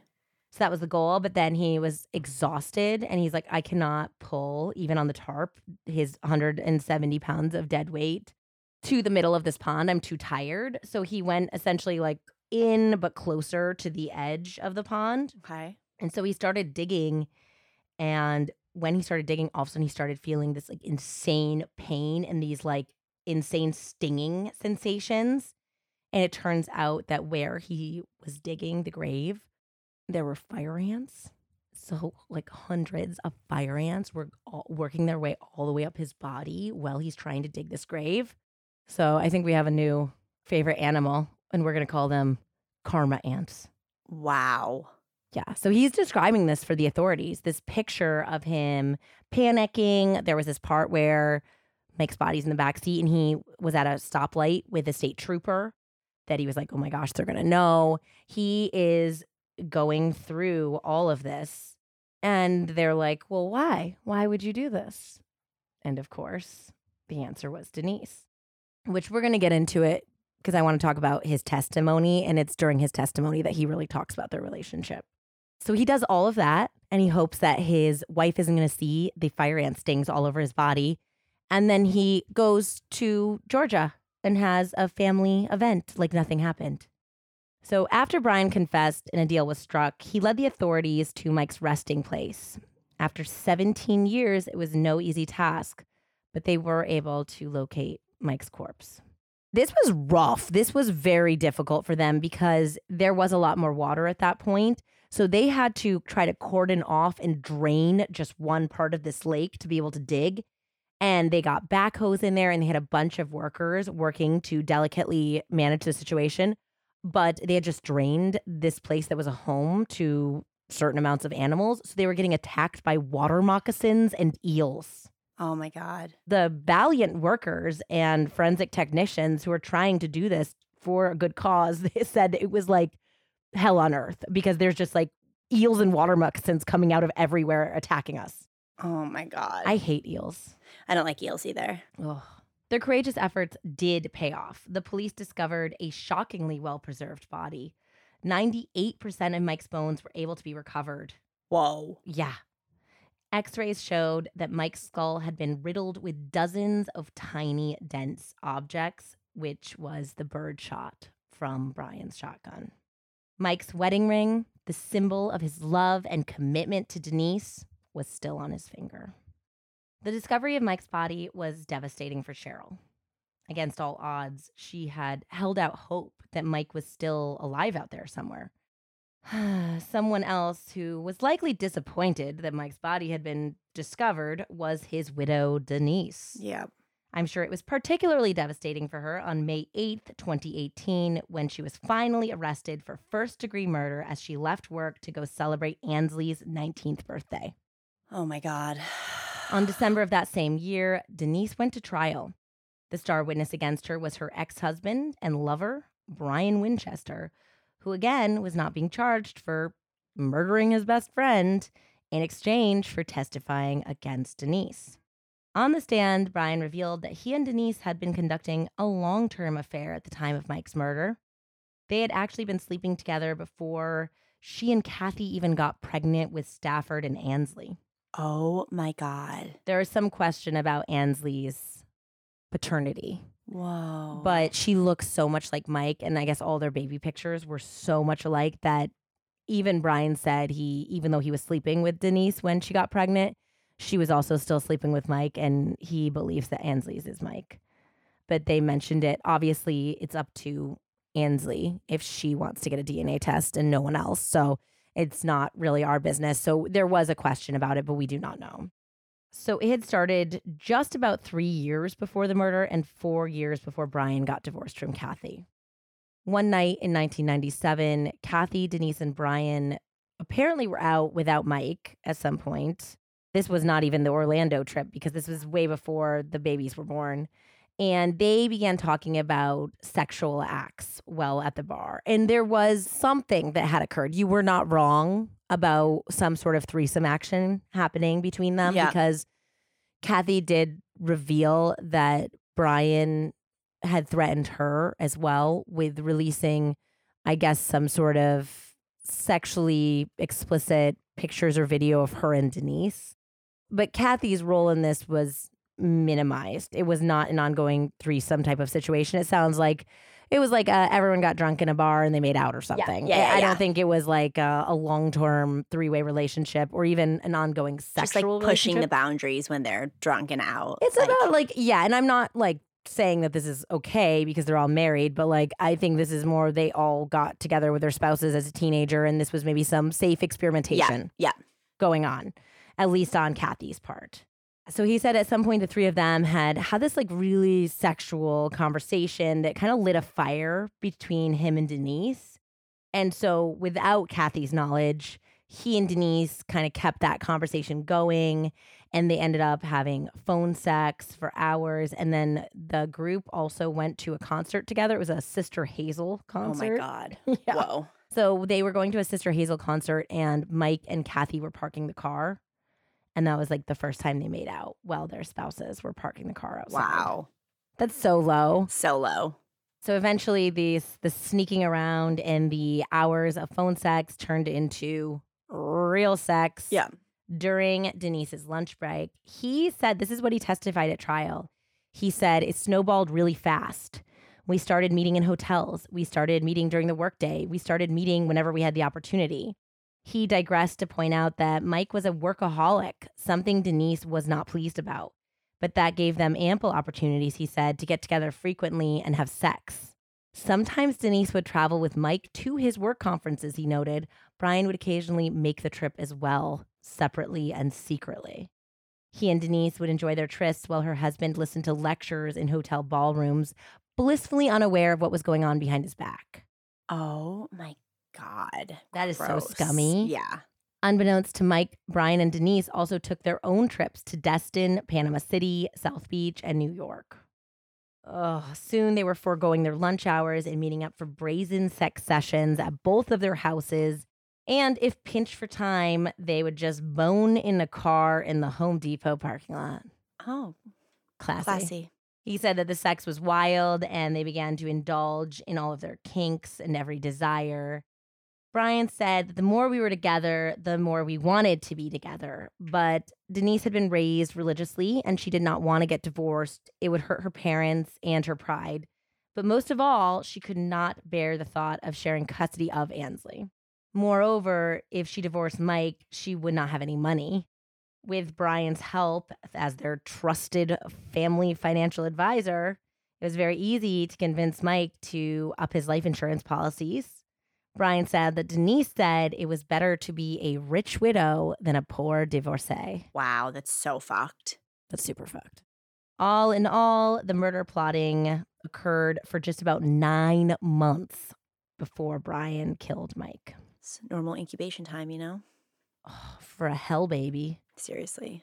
They went through several iterations of how they would do it, and Brian was inspired by Mike's 2 hunting mishaps earlier in the year. So when Thanksgiving happened, he was like, shit, I could have just let him drown, because he kind of reflexively saved his best friend. And so he was like, oh, well, that might be the way to do it.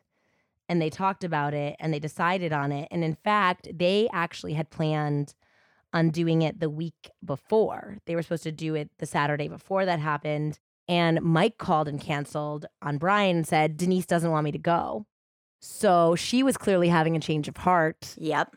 And Brian called her and he admitted that he wasn't very happy about it. He was like, we've planned this for 9 months. We've talked about it. We kind of came up with a plan finally.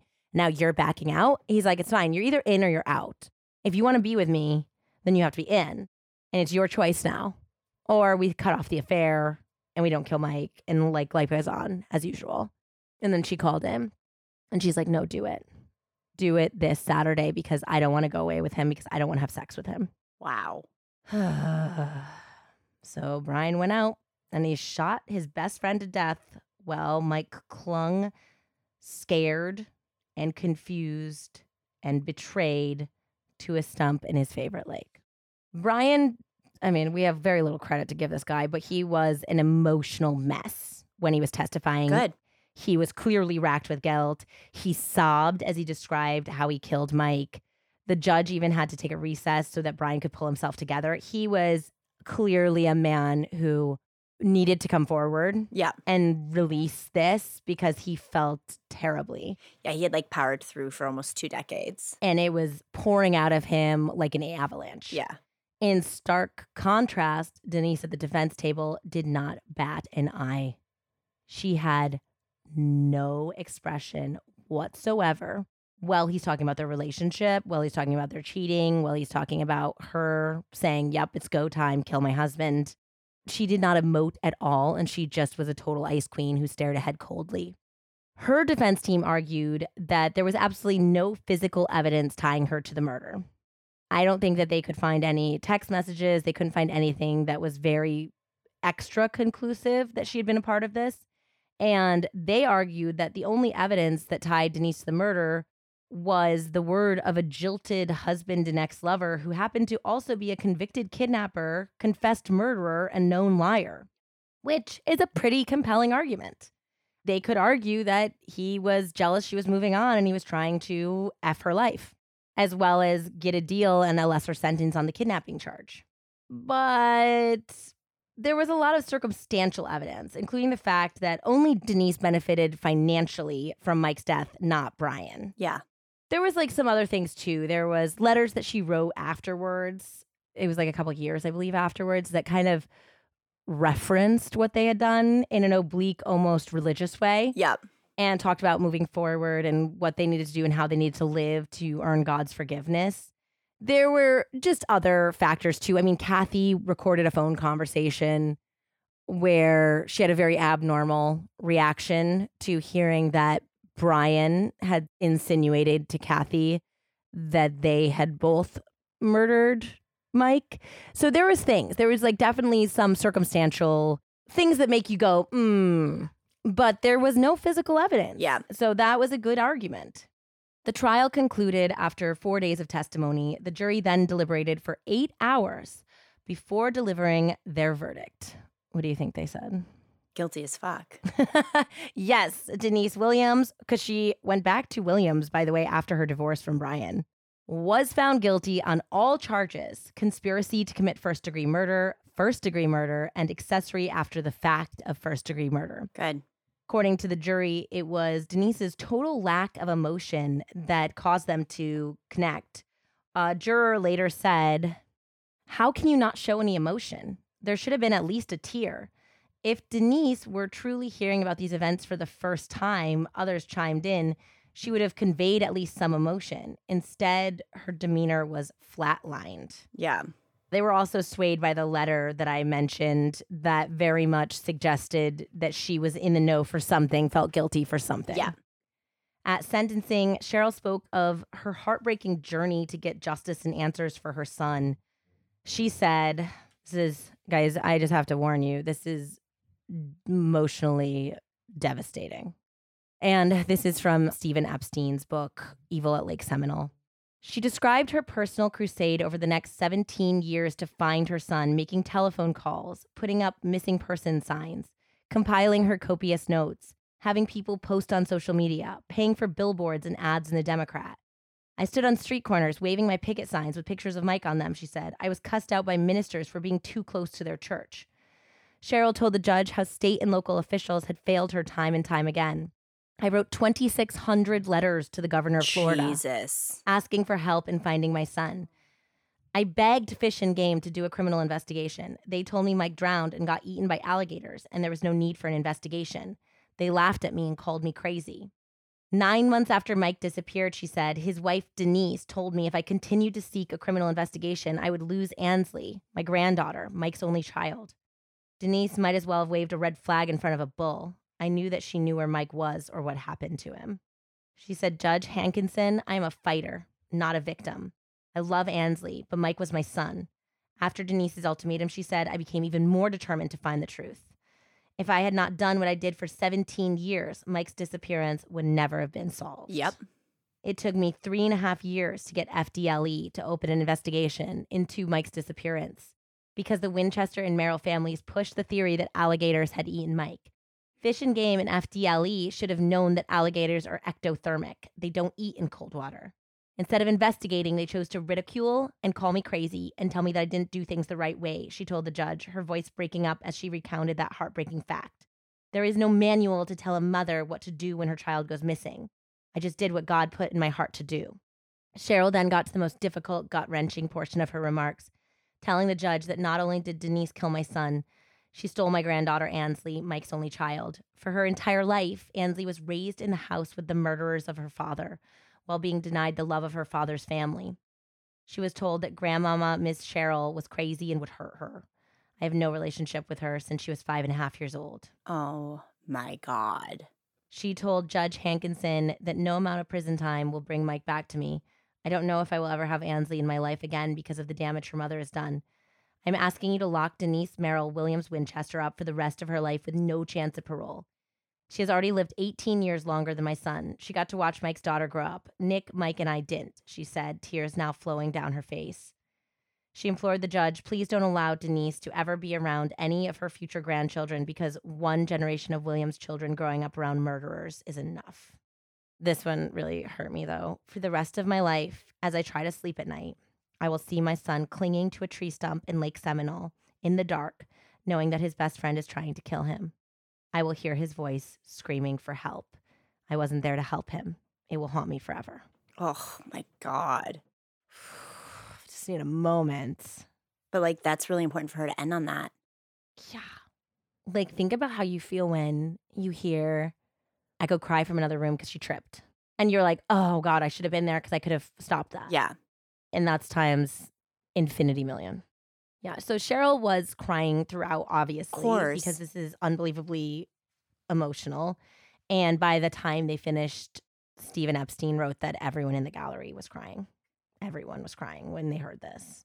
Even the attorneys were having a hard time. Like, Keeping it together. everyone Yeah. was having a hard time keeping it together. It was so emotional.